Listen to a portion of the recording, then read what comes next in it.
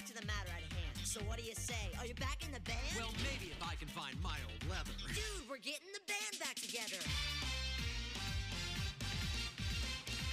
Welcome to this week's episode of the Carousel Project. We are so excited to be back. It has been such a long time since we've all been together to record. Adam, please cue Fabulous by Phineas and Ferb as the music to begin the show. Okay, we're getting the band back together. That is the vibe. I'm feeling it. I'm so excited. Before we get to why we have had such a long break, first let's reintroduce ourselves. My name is Josie. You can find me on social media at Josie Maida. I am Kait Killebrew. You can find me on all social platforms at Kait Killebrew. And I'm Adam, or Epcot Adam, and you can find me on all socials at Epcot Adam. At Epcot Adam, please refer to him as such. Okay, so yes, we have been MIA, not because we don't care about the Carousel Project, because truly, if this could be the only thing I did with my life, it would be. We are going to blame our additional 2-week hiatus on the lovely Hurricane Ida, and also on the Walt Disney Company, as my job has taken over my entire life as we prepare for the world's most magical celebration. So this episode is not sponsored in part by Hurricane Ida and the Walt Disney Company. Nope. It's the opposite. No sponsorship from the two of them. We reached out, we asked, denied. In all seriousness, no power is a little difficult to record. So anyways, we are back, baby, and we appreciate y'all sticking it out with us. Back and better than ever. Are we better than ever? I was going to say, seems like a big promise to make. Mentally, we are worse than ever, but this podcast will be better than ever. Okay, perfect. Okay, good to know. Good. Sorry, I need to clarify. So our fun question of the day to kick off the podcast is, if you had 5 minutes with Daddy Michael Eisner himself, our boy Mikey, what would you ask him? I think personally, as stupid as it is, in this moment in time, I think I would ask him about the epic Grand Floridian shoot with Fozzie Bear and Fozzie Bear's mom. Is that what you were going to say, Adam? Yes. I was gonna say what was it like to hang out with Fozzie Bear and Fozzie Bear's mom? Okay, I'm changing my I'm changing my answer. I'm changing my answer. I would ask him, and he probably would be really mean to me, but I would ask him, how do you feel about the fact that you changed Figment and everyone universally hates that decision? That was a good one. That was a not good choice, dude. How do you feel? Would you go back in time and stop yourself if you could? A la Disney Channel original movie Minutemen. Kait? I would, if I had 5 minutes to ask Michael Eisner anything, if asking for another few hours to ask him anything was off the table, then I would... Jeannie always says you can't ask for more wishes. Okay, well... We know this. Okay. Genie plus. Okay. So anyway, I would probably ask where, aside from his son's, the research and development of what his son thought was cool or not, where did he get his confidence to come up with the ideas that he did during his time? Because I need that level of confidence in my life right now to... they don't all need to be winners, but the fact that he just went for them all, putting that stuff out there, that's all. I need a motivational speaking class taught by Mikey Eisner. Even after a flop, right now, he just went for it. He was right back. Hard. He went for it so hard. Right. Yeah. And in talking about his confidence, I still am very much curious as to why he thought removing the people mover for rocket rods was a good idea. Because I still don't know why that wasn't your question. Idea. Yeah, I thought that was going to be your question. Have two. You were going to have two. It's a quick 5 minutes. He has to rapid fire answer. Yeah. Right. Okay. Right. Basically, this question is rhetorical because he's just an idiot for doing that. But that's beside the point. Okay, well, that means we are launching into today's episode, which of course is a Michael Eisner special, a Michael Eisner piece de resistance. Okay, today we are talking about... Kait, do you want to tell them? I'm doing the drums. You got to tell them. Club Disney. And this is truly... Club Disney. I know we normally say that this is like the Carousel Project, the Josie show with Adam and Kait like in much smaller letters, but today Featured, yeah. featuring. But today, this is the Kait show. I'm sharing for once. This is the Kait show today because Kait definitely knows so much more about this topic. Oh, gosh. But only for today. Take it away, Kait. Don't get used to it. Just this time. Well, what I thought you were going to say is that this is like a perfect example of why we started the Carousel Project podcast, because while we love covering the bigger moments in Disney history, this is one of those things that, thanks to Defunctland, I would not have known Club Disney even existed. It was such a small part of Disney history that you definitely missed it if you weren't blinked near one of these locations. Yeah, if you blinked, you missed it. So Well, so the original location apparently was in Thousand Oaks, California, which is like 20 minutes from if here. you tell me that And you never went, I'm gonna throw up. What? I'm throwing up. Better start throwing up. Never Kait went. is puking. Never went.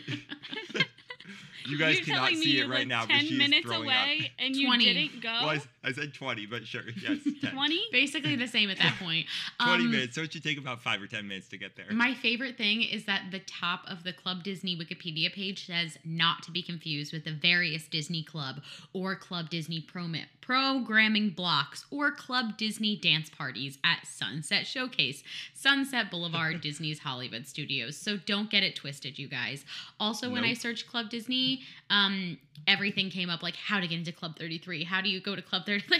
Yeah, no, it's true. Club 33 Well, stuff. that was of the 8 pages of information I found to speak on today. I sifted through a lot of things that were not Club Disney, including, like you said, it looked like in a different country they called their television programming Club Disney. So I had thought the Backstreet Boys had gone to a Club Disney location. They did not. They were on some show that was I think it was in Spanish. So let's jump in. What the they heck? sang on the show, and it was not Club Disney. What Anyways, the heck even is we're going off on a Club tangent. Disney? Club Disney is a regional children's play center concept operated by Disney Regional Entertainment. Basically, it was a knockoff version of Chuck E. Cheese, Hell yeah. but Disney themed. We love it. So basically, after the failure of opening Euro Disneyland in 1992, and a few other failures in the monetary department as far as Disney parks, things happened in the 90s. Mikey was looking for a way to make money within the United States in local markets in the metropolitan and suburban areas. So they started this new area of Walt Disney Company called Disney Regional Entertainment. Mm-hmm. It was formed in 1996 to develop locally based entertainment. So basically, some of the other things that came within the DRE umbrella would be Disney Quest, ESPN Zone, and Club Disney. Club Disney was the first concept that they did. Now, was the Disney Store a part of that? Because I feel like it was a similar goal, and it's kind of timely because I saw that a lot of Disney stores just closed, but the goal sounds similar of bringing Disney into more regional markets. So I can explain why they're different. So a Disney Store was retail. They already existed. This was supposed to be like, basically for people who couldn't visit the Disney parks in Florida or California, they were trying to create these theme park similar experiences, but in big cities around the country, which is why Disney Quest opened in Chicago. It was supposed to open in New York, all these other places. The original concept was Club Disney, their version of Chuck E. Cheese, because they saw such a big boom in that market with Discovery Zone. Which is crazy that it didn't. I mean, if you think about it, like, this should have succeeded because Chuck E. Cheese, like, totally. Chuck E. Cheese is still around. Like, it might not be as, like, crazy as when we were kids, but it is still around today. It's so funny on a side tangent. I'm from New Jersey originally, and my boyfriend Renee is from Arizona. And he always would tell me how they had this pizza in Arizona that was better than pizza in New Jersey, which just made me irate. But it was literally, it's called Peter Piper's, and I guess it's like a regional pizza chain. Yep. And it looks and tasted just like Chuck E. Cheese pizza. And I was like, Yeah. oh my God, like this is exactly like Chuck E. Cheese. And then one day I'm on LinkedIn and I see the CEO of Chuck E. Cheese, of all places, on freaking LinkedIn. And it said that he also runs Peter Piper Pizza. So I was like, oh my God, that's crazy. So again, another side tangent. Did you guys see during the pandemic, speaking of Chuck E. Cheese, Yes. so when everything shut down and like Chuck E. Cheese obviously couldn't operate because they need people to come into their restaurant. So they went, at least in LA, they went on like DoorDash and Postmates and all these other things and changed their name to Pasquale's Pizza. Yes. And people were ordering pizza thinking, oh look, it's a pandemic, the world's shutting down, but there's this brand new pizza place that opened. Nope. And it was called Pasquale's Pizza and it was just Chuck E. Cheese. Oh my Pasquale is gosh, the name I of the didn't hear about animatronic that looks like a pizza Yeah. chef, right? Sometimes exactly. in some lighting, Renee looks like him to me. I don't I know will why. never unsee that. I will never ever. I don't know unsee that. why. And sometimes I'll be like, shut up, you Pasquale looking ass. Like, do not. Oh my gosh. Anyway, this is not about Chuck E. Cheese. This is not, I repeat, looking this at the is picture of not Pasquale. about Chuck E. Cheese. Okay, wait. Can you guys see this? He does. In the show notes, there will be a side-by-side of Pasquale, the animatronic, and my boyfriend. Oh my gosh. Poor I will Renee. never unsee that The ever. day I after know. his birthday, you're going to do him Seriously, like that? I'm sorry, Oh, Renee. man. Wait, but look at this version of Pasquale. This is a much more a cuter version. Yes, that one. He looks more like the meet and greet character than the animatronic. Sorry, babe. Oh my gosh. Okay, Oh so my Club gosh. Disney. We're back to it. Okay, so let's lead up a little bit before Club Disney started. Basically, you had Discovery Zone that started in 1989. It was known as a place where kids can cut loose. The first location opened in Kansas City, Missouri in 1989. It was a popular birthday party spot. It expanded to 39 more locations by 1992, so that was within 3 years. And then 3 years after that, it would expand to 340 locations. So by 1995, Blockbuster actually owned 50.1% of Discovery Zone. And this would probably around the time that Eisner was thinking about going into something like this. He was seeing the rapid growth, very similar to DVC and Pleasure Island. He saw success from somebody else and thought, how can we make this Disney? Yeah. But, it would eventually close in 2001. So, it was only open from 1989 to 2001. But Discovery Zone was a big name for that similar type of situation, Yes. besides Chuck E. Cheese, of course. Did you guys have Discovery Zone? Like where I you guys I don't live? think so, honestly. We definitely didn't in Slidell. If we did, we probably had one in Baton Rouge or New Orleans, but my parents wouldn't have taken me over Oh, there okay. for that, probably. It was. I was so a Chuck E. much fun. Cheese kid, and then we had something in my area called the Funplex, which is like Oh, pretty okay. much, it was like a local, you know what I Local mean? Like a version, local. yeah. Yeah, Yeah, that was like the because big one. Discovery near Zone me. was like all like obstacle course type things. They had like an arcade on the side, and they had food, but like their main thing was like these obstacle courses. Like you go up like the jungle, you do the monkey bars, and you climb up these crazy staircases and stuff, and jump in the ball pits. So that was like it was more focused on that, whereas Chuck E. Cheese I think was more focused on like the arcade and Yeah. Pasquale, aka Renee, making pizza. And Chucky. Don't forget Chuck. It could be assumed that this whole concept of like indoor play places, entertainment while you eat, giving parents a chance to sit around while their kids entertain, was basically started with McDonald's opening their first play place in 1987. Oh my gosh. And just to show how much McDonald's believed in this kind of concept, in addition to their indoor play places at their locations, they actually had like a Discovery Zone type concept of themselves called Leaps and Bounds from 1991 to 1995. Oh, I didn't know that. So Yeah, the me neither. tagline was play with purpose, and it was McDonald's version of an indoor amusement center. and they couldn't keep up with Discovery Zone, so they ended up selling their locations to Discovery Zone in 1994. So it was pretty short-lived, but it goes to show you they saw that there was potential there with Right. that. What year did you say the first play place opened? 1987. It says that McDonald's opened their first indoor play place in 1987. And basically the concept became very popular, so they started adding it to more locations. And, you know, that's kind of a callback to our McDisney episode where we talked about how, you know, Disney and McDonald's both saw the easy moneymaker of having these special toys for kids and entertainment opportunities for kids, because the parents would probably bring the whole family. They would make a ton of money off of it. They'd bring friends, etc. So the 90s was all about local entertainment. Malls were transforming into, like, you know, amusement park type experiences, and then themed restaurants and indoor play places. They were really huge. So that kind of sets the stage for why the heck Disney did Club Disney. My grandma loved a play place. Like, I went to the Really? McDonald's play place with her. Like, she loved it for me. Like, she would bring me and drink her coffee, and, like, yeah, we would do that all the time. So I guess before we talk about Club Disney, I feel like we should at least touch on Chuck E. Cheese. The first location actually opened in 1977 in San Jose, Whoa. California. I did not know this business was around that long. Yeah, Chuck E. Cheese, damn.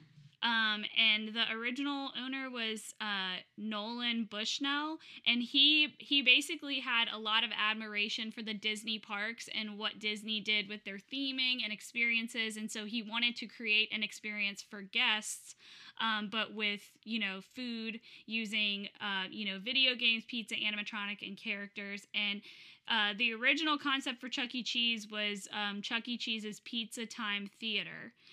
By 1984, so less than 10 years later, they had jumped to 250 locations. Wow. But Chuck E. Cheese Pizza Time Theater would end up filing for bankruptcy after some expanding issues. So the remaining locations were actually bought out by a company called Showbiz Pizza Place. Showbiz Pizza Place was a division of Chuck E. Cheese. He was a franchisee. Oh, wow. And so he had just kind of gone his own way with it. And then he bought the rest of it? and then he just bought the rest of it and went from there. So those locations would not end up rebranding. The Pizza Time Theater ones did not end up rebranding, but it would eventually merge in 1990. So in 1990, that was when they went into removing pizza from the name. It eventually just ended up being Chuck E. Cheese. Chuck E. If you guys Cheese's. could own a franchise of one thing, what would you own? I know. I don't know. I feel like icy machines would be on brand for me. Or something Disney. I would love to own. Oh, Adam, you go. Oh, a snowball stand. Oh, there you go. I don't know. There's only one Boathouse, but I'll franchise the hell out of the second one. What's it called? I would love to open. There's a franchise in Tucson, Arizona that's growing in Arizona. And when we go to visit Renee's family, we go. It's called EG's, and they have like these slushies and like sandwiches and French fries, and it's so good. It's so You had me at French fries. good. They have the best ranch you've ever had, and they make like ranch fries. Like, I just love them.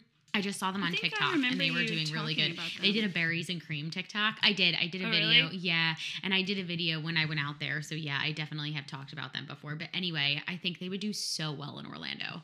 Like, so I'm sure. well, because they have like sandwiches, fries, and then these amazing one-of-a-kind like slushy kind of things. So Okay, so what you're saying is the three of us should buy a franchise of this and put one in Orlando. Renee and I have talked about it. Like, we would love to. I think both of us are on the same page that if we could open a franchise, like that's what we would do. And he already has an in the restaurant industry because he is a member of Chuck E. Cheese's band. So like, we're golden, baby. he was able to create a new business during the pandemic selling pizza. Oh my God, I'm dead. I'm so The glad you guys like entrepreneurial kind of see spirit. it. Like it's totally a Yeah. thing. I'm sorry. Oh yeah, no, that's him. Oh my God, I'm really crying. quick, a random. So when I was a kid, like late '80s, the closest Chuck E. Cheese to us was like 20 minutes away, and the whole animatronic band was Beach Boys themed. No. So like they had maybe 10 different songs that were all about pizza, but they Beach were Boys? sung in like a Beach Boys style. And like they were basically Beach Boys parody songs. I love it. And I wish it was, the location is still there, but they changed it out long ago because I guess kids I of wonder- the 2020s do not give a F about the Beach Boys. I'm Were they giving the- off good were they the same- vibrations. Were they the same characters, or was Yeah. it different? Okay, 'cause- Yeah, so just ask Renee what it was like to be in a Beach Boys Chuck E. Cheese cover band Oh my I'm losing it. I'm God. losing before he was it. born.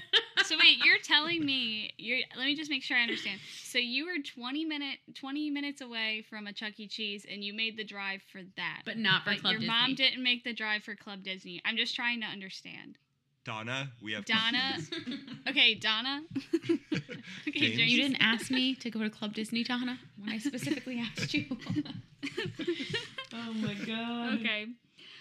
So Okay, back on track.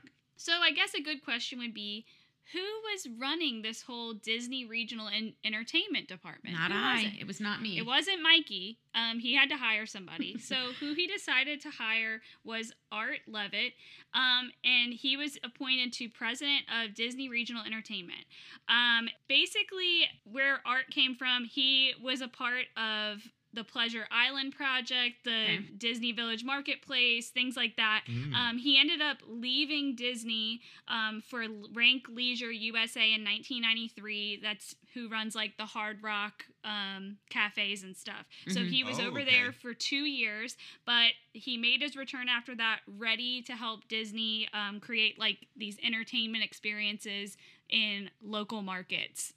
And so he was the one who took over for Disney Regional Entertainment. So anyway, Art was in charge of this. Michael Eisner was very excited about this. He knew the experience he had.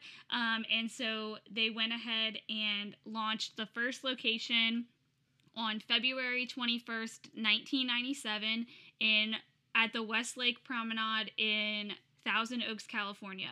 So before it opened on February 21st, for about a month before, they were just doing birthday party reservations at this location starting January 15th. I guess that was their way to kind of start training their cast members and kind of getting ready for it. But the official opening was February 21st, 1997.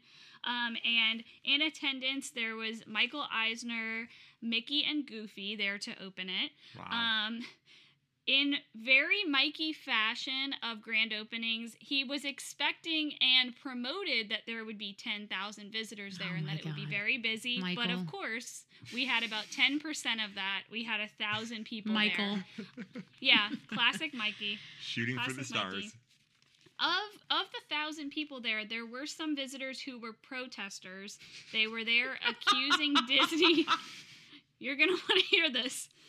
There were some protesters, about 4 or 5 of them, that were protesting Disney. They were accusing them of paying Haitian workers 28 cents an hour to make Pocahontas pajamas. So they showed up to show their distaste for Disney on that day.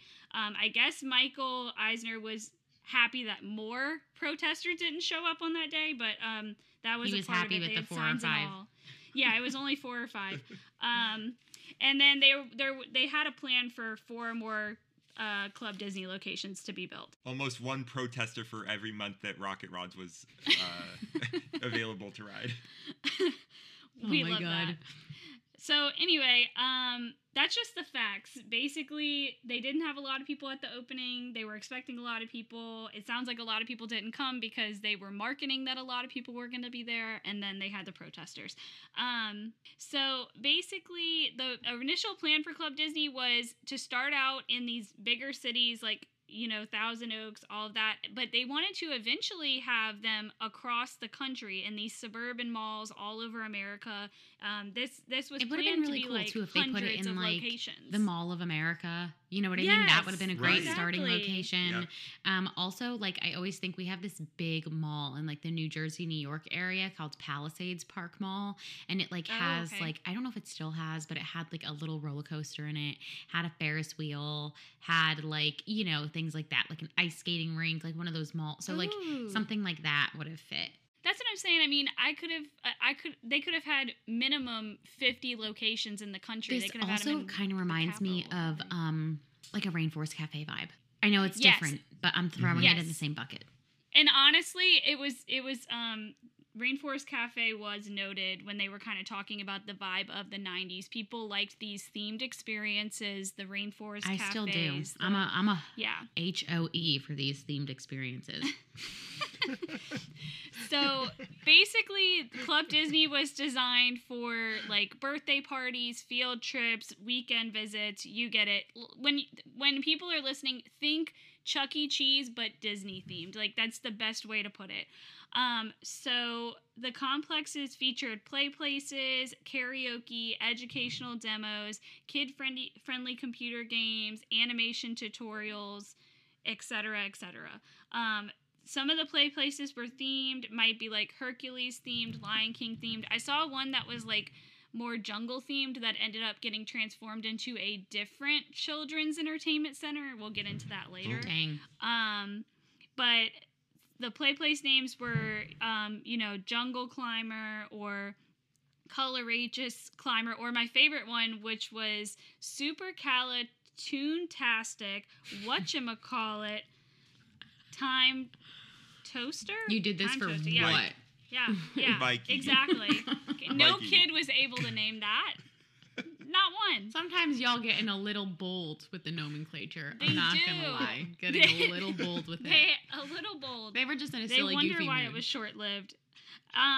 So anyway, they held periodic dance parties themed to different Disney entities. They had like the Lion King Limbo. Again, we've got some alliteration happening here. Get Love ready. it. The Lion King Limbo, the Mickey Macarena, the Roger Rabbit Bunny Hop. You get it. If it was similar in name or theme, they were doing it. They made it happen. One thing that they offered as like a family workshop was their Pooh-robics program. Oh my god. Basically, it was Pooh-robics? Come Yes. on. Okay. There is no. so- I know they're talking about No. Winnie the, but there is Yes, no but need. that is just There is absolutely no need to combine nope. poo and aerobics, because When I tell, you don't need to do that. look, when you're grasping for straws after losing so Oh, much they're money in grasping. the early '90s, baby, you pull out all the stops, okay? Oh my So god. they offered Pooh-robics. This was a 10-week. This is a 10-week stretching and exercise program for kids and parents, themed to Winnie the Pooh. I'm pretty sure Winnie the Pooh taught it. I don't know how. I can't imagine a mascot teaching a stretching class, but go off, Disney. I'm just waiting for them. You know how they do like once a month, or I don't know how often, but they do like the cast member yoga. Yes, it's Sunrise normally like yoga once Yeah. a at year. Magic It's Kingdom. once They'll a call year. it Pooh-robics. Yes, next year it needs to be Pooh-robics at the castle. Oh my god, my that's gosh. so funny. Yep. For It's what? I'm so serious. Okay, so here are some of the attractions that could be found at Club Disney locations. They had the mouse pad. This was their computer lab. It would have different like Disney themed games, learning activities, whatever. Then they had a Peter Pan room. I actually saw some video of this, and we'll include the links to those YouTube videos I saw. Basically, someone put their kids' birthday videos up, so you got to see the full birthday experience and all Oh, that. that's It's really cool. cool.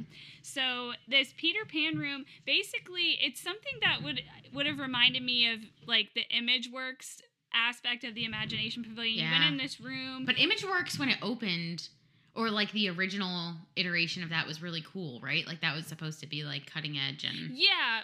Well, so basically the idea behind this room is a colored room, and you'd walk in and you'd go against a wall, and basically every 30 seconds, like, the lights would flash, and whenever they would, whatever pose you were in would appear as a shadow, and it would stay there. So you could make all kind of cool, like, that's poses, cute. and it was like your shadow would stay on the wall. Anyways, it was really cool. They had the play places. We talked about the crazy names already. We covered it. Some of the future locations had a swing setup, which was Tarzan themed. They had a Herc's gym activity area. Some of them had an Aristocat music wall.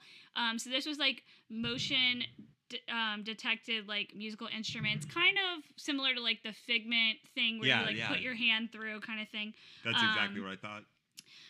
They had the Pooh and You corner. This was for children under 3. Again, they're pushing Pooh. I don't know.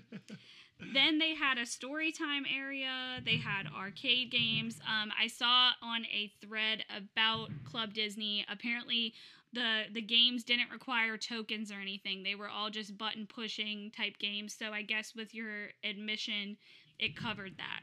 Josie, are those the fireworks? I was just gonna say. I was waiting happening. for Kate to have a break. Yes, I don't know how you're gonna be able to edit that out, but those are, in fact, that's Happily Ever After. So if you can hear that in the podcast, it is Happily Ever After. I live right behind the Magic Kingdom, and so every night around this time, they should be just about ending. The show is 18 minutes long, unless they started at 8:15. I don't know, but yes, it is Happily Ever After. That is playing right now. If you hear it, you're welcome. Okay, so the last few attractions that they had in there were like a Little Mermaid area, and some of the descriptions they said were like you could chat on a cellular phone, find treasure, etc. Then they had the Applaudville Theater. This is where guests could like dress up in costumes and have a fashion show. Do you imagine putting on those costumes that like all those other people wore? I know. Like, do you imagine them? Yeah, I can't think about it. Yeah, I can't even think about it. It was a different time. And then they had their Adventures, which was educational activities. Now, apparently that was one of the most criticized aspects of this. Apparently people were not impressed with the educational activities that they did, which I was surprised about because I feel like Disney parks are big on edutainment.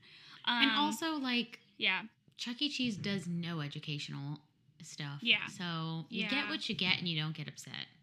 Or you don't throw a fit, depending on where you're from. Renee's, okay, what do Depends you on where say, you're from. Adam? Okay, so up until your birthday trip last year, I had never even heard this phrase before. But in my mind, it makes sense the way you guys say it. Wait, me? Yeah. I say you What? get what you get and you don't get upset. And Kate and Renee Everyone say else in the world says you get what you get and you don't get throw what you a get, fit, you don't which doesn't make throw a sense. Okay, to me. that's the one that makes sense to me. What? It doesn't rhyme. You get what you get and you don't get upset. It rhymes. It makes sense. but you say like 11. It's too much getting. I was gonna say in It's yours the you say same like amount of 11 getting. gets. You get what you get and you don't get upset. You get what you get and you don't throw a fit. It's the same amount of gets. Yeah. No, you say and you don't get upset. Okay, and we say you don't throw a fit. Mine, There's an extra I get. will never be. Listen, normally I'm like, oh, It sounds yeah, like it's a New regional. Jersey thing. Well, New Jerseyans are right because it rhymes, so it's better.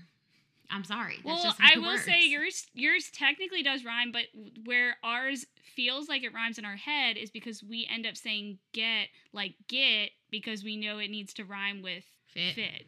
If that makes sense. We say you get what you get and you don't throw a fit. See? Again, No, this has I'm nothing to do still with not Club convinced. Disney, but here we Nothing. are. Go on. We If say you guys, nothing like this in California. Normally I'm like, yeah, people just say it differently. Like, I don't Whatever. care, it's regional, Yeah. but this one I will die for. Like, no. I would die for Riley. I would die for Riley. Anyways, Oh man. Club Disney. So let's talk birthday parties. yes. Apparently, birthday parties were starting at $185. I guess we should be checking the price of that for inflation in 1997 to 1999. Got it. But basically, What year did you say? 1997 to 1999. Okay, 1997. Any of those okay. years. According to my research, the price was starting at $185. Okay, that's $315 today. Wow. I couldn't even tell you what a kid's birthday party should cost because I don't have kids. That but doesn't it sound too sounds crazy. pricey. I mean, if I don't everything's know. included, I guess it would Yeah, depend on Right, what's that's what true. does this included. come with? Food, Yeah, the and how food many would be kids. included. How many kids can come? I'm sure they got little prize bags. What kind of food did they serve in this joint? Because we know Renee was serving Ooh, a pizza. we're getting there. We're getting there. So your kids could choose from a number of Disney themes. Here were the themes. They had Disney Princess Tea, Toy Story Search Party. Y'all are gonna love this one. Pooh-rific. Oh my God. Why? Enough with the poo. Why? Enough with Next, it. we've got No more. we've got some alliteration. Hercules, Hero, Hurrah. That sounds like fun. Way better than poo. Yeah. And then 101 Dalmatians, Bow Wow Bash. So those were some of the options. They would have, you'll see in the videos, but basically they had like Merlin, someone dressed up as Merlin performing like magic tricks and kind of interacting with the birthday child, and it was like they had a performance and all of that. The cake was always catered by Cheesecake Factory. What? And yes, Oh. Cheesecake Factory. Yep. That Cheesecake is Factory random made as the cake. heck. There's Right? a Cheesecake Factory literally like 5 minutes from the Thousand Oaks one, so that makes sense. Yeah, there you But go. still, that's crazy. So they served Mickey Mouse shaped pizza. They had cheese and pepperoni Mickey shaped pizza, and soda. There were about a dozen rooms for these birthday parties. They were apparently like not very wide rooms. They were more like long and skinny, but they had these little private rooms for the parties, which is kind of interesting because at Chuck E. Cheese it's just tables in the big room. Yeah. Okay. Guests would go into the library and meet Merlin. He would use his crystal ball What? to have Mickey wish them a happy birthday. So think of like a screen within the crystal ball. Like that's But kind that's of the so idea. crazy. Like Merlin, Yeah. too. Like he wasn't popular then either. Right. No, I think they kind of tried to use him as like a mascot for this Club Disney experience, like birthday experience. Okay, They had okay, little They were trying to make Merlin happen. Yeah, so they had a Merlin. You could like win Merlin little Beanie Baby dolls and stuff. Like you could use, you Oh. could buy those. I found them on eBay. And then there was like there were special birthday chairs for the birthday child, and they would get crowns. It was cute. I loved watching the videos of the kids' experience, getting to see like how the cast members handled everything, and all of that. So for entry to Club Disney, just in general, kids would only be allowed to enter Club Disney if they had an adult with them, very similar to Chuck E. Cheese. Both the kids and the adults had to wear a special wristband that had a matching barcode unique to them. They couldn't leave with any other Which I feel like is kind of adults. ahead, because I feel like Chuck E. Cheese didn't do that for a Yeah. while. No. I was they going to did say, not. and the Chuck E. Cheese that I attended, it was like a stamp on your hand. It was Mhm. like they would move through the number, and like Mhm. you'd be like 87, whatever. Yeah. So I thought the wristband thing was cool. And then this was just to help ease the parents' minds. They knew that their kids could enjoy. They didn't have to be, helicopter parents. Also, apparently on the second floor, there was an adult lounge, basically, where parents could just hang out and be quiet. They didn't have to like stay out in the main play area if they didn't want to. So I thought that was kind of cool. They don't have anything like that at Chuck E. Cheese. Yeah, that's Can they kind of put cool. something like that in the Disney parks, please? Because Yeah. the screaming kids. They just- have something like that. It's called Club 33. Oh, dang. We need to go there. Okay. Or the Imagination Lounge. We can go there. Yeah, either or.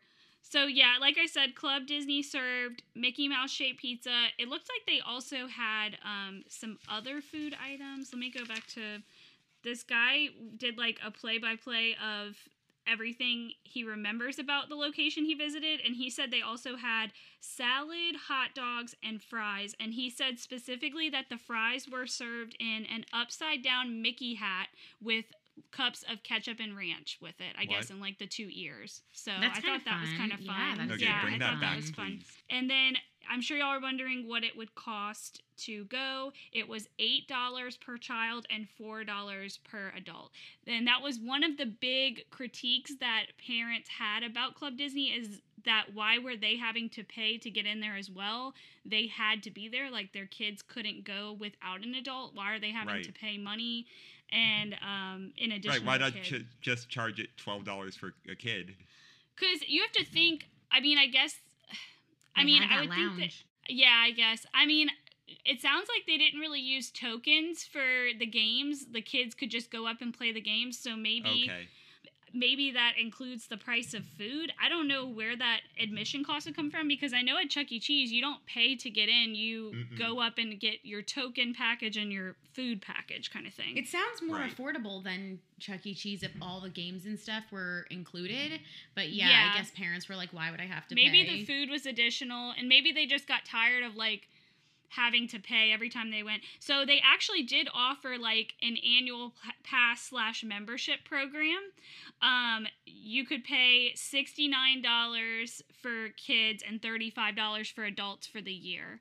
And I saw on one of the forums that I was reading on, like, there were people who their parents took them like every single weekend. So I could totally see, especially living in the bigger cities where it may be, someone just investing in the pass for the year and kind of having something to always go do.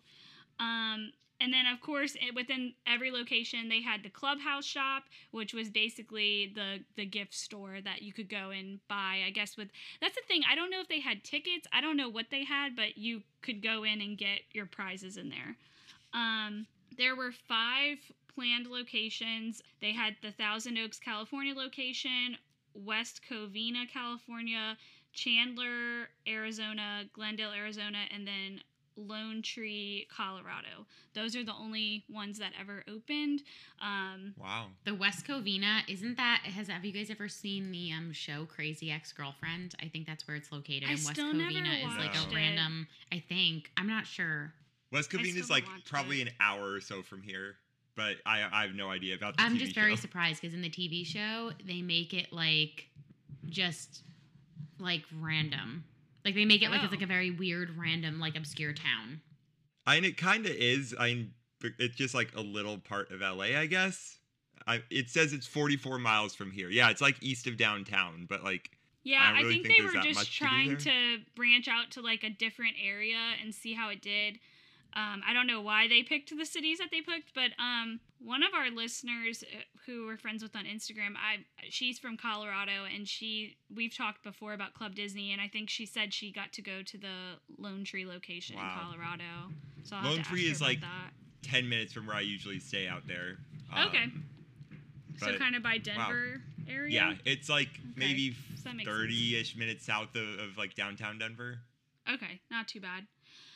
So, like I said, like the main critics from Club Disney, the main problems people had were not liking the price and the fact that like parents had to pay, especially since they had to be there.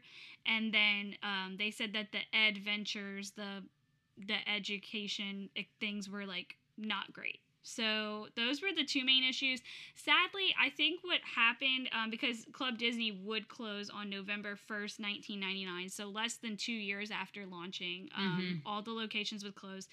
I think, sadly, Mikey just wasn't looking to play the long game with this. He wasn't willing to wait it out and see how it was sounds like he would have really needed to get this in a lot of towns to get people excited to really start making money. Yeah. Yeah, because, I mean, he had recently just seen all the hardship from Euro Disneyland and some of these other projects, and I think he just wasn't willing to gamble with the money of opening, let's say, tens of or hundreds of locations across the country and then it not do well. Yeah. Ironically enough, they went on to do Disney Quest and ESPN Zone, which we know both of those ended pretty quickly as well. So Disney Regional Entertainment ended up, in my opinion, being kind of a flop. But I'm kind of sad that this never really made it anywhere else besides basically 3 states. Because I would have loved to see how a New York City location would have New done. York City would have been cool. Like, yeah, I feel like they should have started in New York City. Come on. Like if they put this in like Times Square or something, or even like in but the Vegas. Hard thing like with if they put this in Vegas, it's so expensive. For kids. Like, you know what I mean? Yeah. Like I'm sure they had to balance. Like we want this to be in a big enough city. Yeah. But then also you have to think, like, if people are there as tourists, like, is that what they're going to do? Like, it has to be, like, big enough that it's a big city, but local enough that, like, people, like, live there and are going consistently. Right. I think that was one of the biggest problems as we look to the NBA experience. Because people are here for vacation, and so they're like, okay, I only have a couple of days on vacation. Is that, like, my top priority out of all the things in Orlando? Is that the top thing I want to do? My thing is, like they said with Disney Quest, the reason why Disney Quest failed is because they were putting it in cities like Chicago and things where, yes, like a lot of tourists go, but like you said, people are splitting their time. I think if they would have just put all their focus on the Orlando location, you know, in downtown Disney, then they would have had a lot more success, because they said out of all the locations, the most successful one was in Orlando because people were looking to spend money and do Disney experiences. But I feel like, so I never got to go to Disney Quest, but I feel like it was different because, like, they had, like, arcade games and stuff. Like, the NBA experience was so niche. Oh, no, NBA experience was, I will go on record saying, biggest mistake that Bob Iger made. I don't know what he was thinking. He allowed them to gut that building just for this experience that wasn't even open a year. I mean, sir, you could have bought all new computers for less. I'm just gonna let you know that now. Even Rocket Rods lasted a year. And I mean that with all of the respect in the world, but honestly, it was a big mistake, huge. So anyway, I think that makes me think, though, like, what if they would have just put a Club Disney in downtown Disney? I feel like it would have done great there because, again, it would have mixed the Chuck E. Cheese element, but make it Disney. You know, parents know that they could just chill out while their kids run off some energy, you know, and I don't know. That's what they should have done. They should have started in Orlando and gone from there, but mistakes were made. So when Club Disney closed, any of the unsold goods from the Clubhouse shop were sent to Toys for Tots, and then the computers ended up going to the local schools. So that's what happened with that. But we're going to take a second to talk about, I guess it's Makutu's Island. It's this place in Chandler, Arizona, and on their website and everything, like, they proudly boast that this was an old Club Disney location. What? So it's still open to this day. Makutu means magic, so they pulled that too. Like, Makutu means magic. This used to be like a Club Disney location. They kept the structuring and all the same. They just obviously had to remove the Disney entities. I saw that in December of 1998, a location in Chandler, Arizona opened. So it was open like less than a year. The Glendale, Arizona club opened in February of 1999. Yeah. And then by October, they were like, we're leaving. We're ending this. So I thought it was cool. Like, they proudly have a disclaimer on their site, like, this isn't owned by Disney, but this was a Club Disney location, and, you know, the theming and everything is obviously not Disney anymore, but, like, structurally and all of that, it was built out for Club Disney. So I thought that was kind of cool. It's still kicking right now. Yeah, I wonder how far it is from Tucson for next time I go. Chandler's like 20-ish minutes south of Phoenix, so it's an hour and a half, hour 15 from Tucson. Yeah, it's close. It's drivable. So I'm going to put a link in the show notes to the website if anybody wants to check it out. It's a 21,000 square foot location. It's still open to this day, so let's go. I want to check it out. When I get married in Tucson, that's where we'll have the bachelorette party. I love that. I love that. Do you guys do bachelorette parties? They're going to be like, no. Ma'am. Oh my god. Ma'am, this is a... Dude, this is a Wendy's.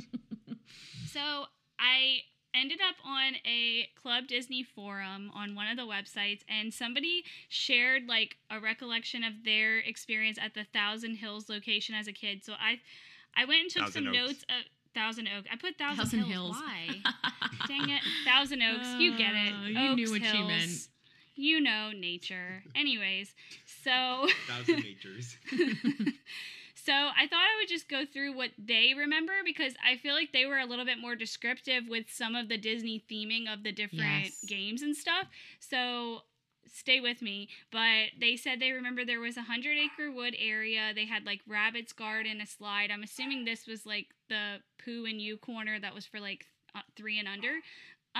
They said they had a Mighty Ducks air hockey table. Oh, that's They cool. had Flubber-themed skee ball. Of course. They had Winnie the Pooh, basically like one of those games where you had the net and you're like trying to catch bees, but it was Winnie the Pooh theme. Basically, you're like catching the bees in a net.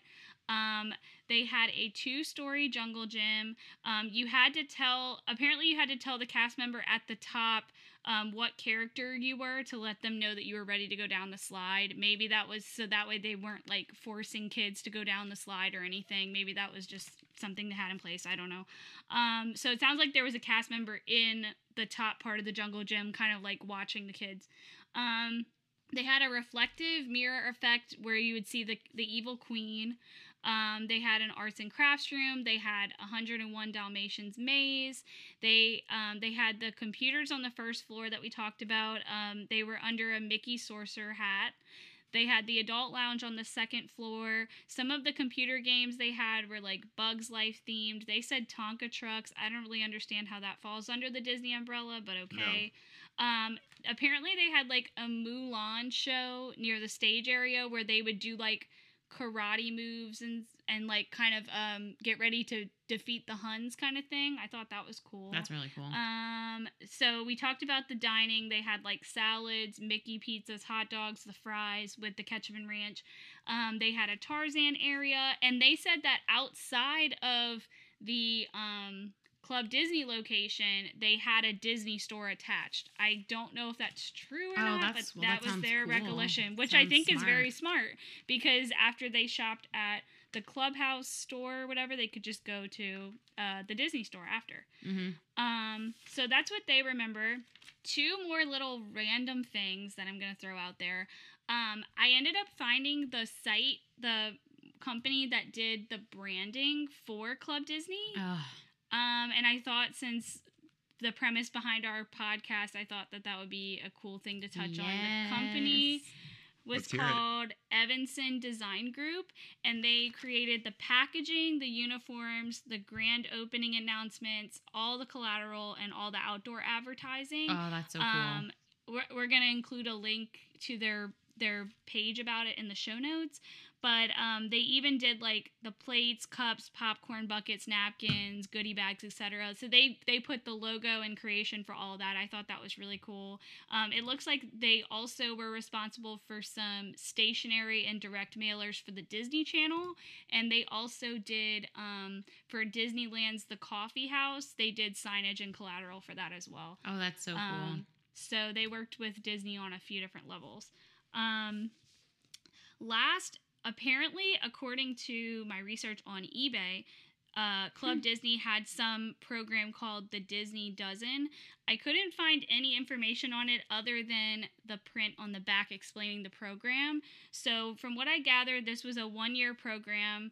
From the time that you signed up for it, you had a year. And basically, anytime you would buy one of their little mini beanbag plushes, like Beanie Baby version Disney plushes, you would get a stamp. And when you got to 12 stamps, you would get an exclusive Club Disney collectible one that was only available for Disney Dozen collectors. I would have eaten that sugar. I was gonna say, we would have been all over that. My grandma, she lived near the Disney store that recently closed in Louisiana, and anytime she would come visit me an hour away, she always brought my sister and I a little Disney Beanie Baby, Disney's version of Beanie Baby. So I had a ton of them growing up. And then last, I did some searching on eBay, and I found a few Club Disney items that were still out there. Like I said, they had the little Disney Beanie Babies of Mickey and Minnie with like Club Disney shirts on. They had a little Merlin plush Beanie Baby with a Club Disney tag. They had a little honeybee plush, for Winnie the Pooh, of course. The main theme. Pooh-robics. Yeah, Pooh-robics. And then they had like a Club Disney pencil case, things like that. I found a Club Disney shirt for Thousand Oaks. I ended up purchasing it by accident. It's fine. By accident. By accident. It's fine. But yeah, what I think is so cool about this is that if you didn't live in one of these 5 cities, and even if you did, according to Adam, Yeah. if you live nearby, you Living literally proof. missed this. Yeah. So I'd like to thank Defunctland for bringing this up on a YouTube episode to make us aware of this blip in Disney history. Pew, pew, pew, pew. And that's That's it. Club Disney. Wow, we love it. We love it. Well, thank you so much, Kait, because you truly, Kait always finds the craziest information.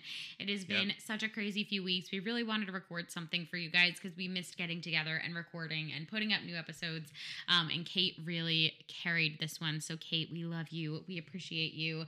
As always, you can find us on Instagram if you want to. If you want to follow us over on Instagram, you can find us at Carousel Project Podcast. And like always, if you guys enjoyed this episode or another episode and you want to leave us a review on Apple Podcasts, it would mean the world to us. We love getting to get the feedback from you guys, and it's a great way to let Apple Podcasts know about our episodes and our show so they can put us out to more Disney history fans. And just remember, it helps if you leave words. Share what you're feeling. We appreciate it, and keep those reviews coming. Yeah, if you want to put a review and just say something like, this podcast is great and Adam is awesome, I'll take it. This podcast is great. I would die for Riley and Adam. Yes. And Pasquale. / Renee. / Renee. / Pooh-robics. Also, before we go, just to address the big pink elephant in the room, we haven't gotten a chance to post our giveaway yet, and that's because we're trying to put something together that is super special for you guys. We're so grateful for everybody who's a part of this family.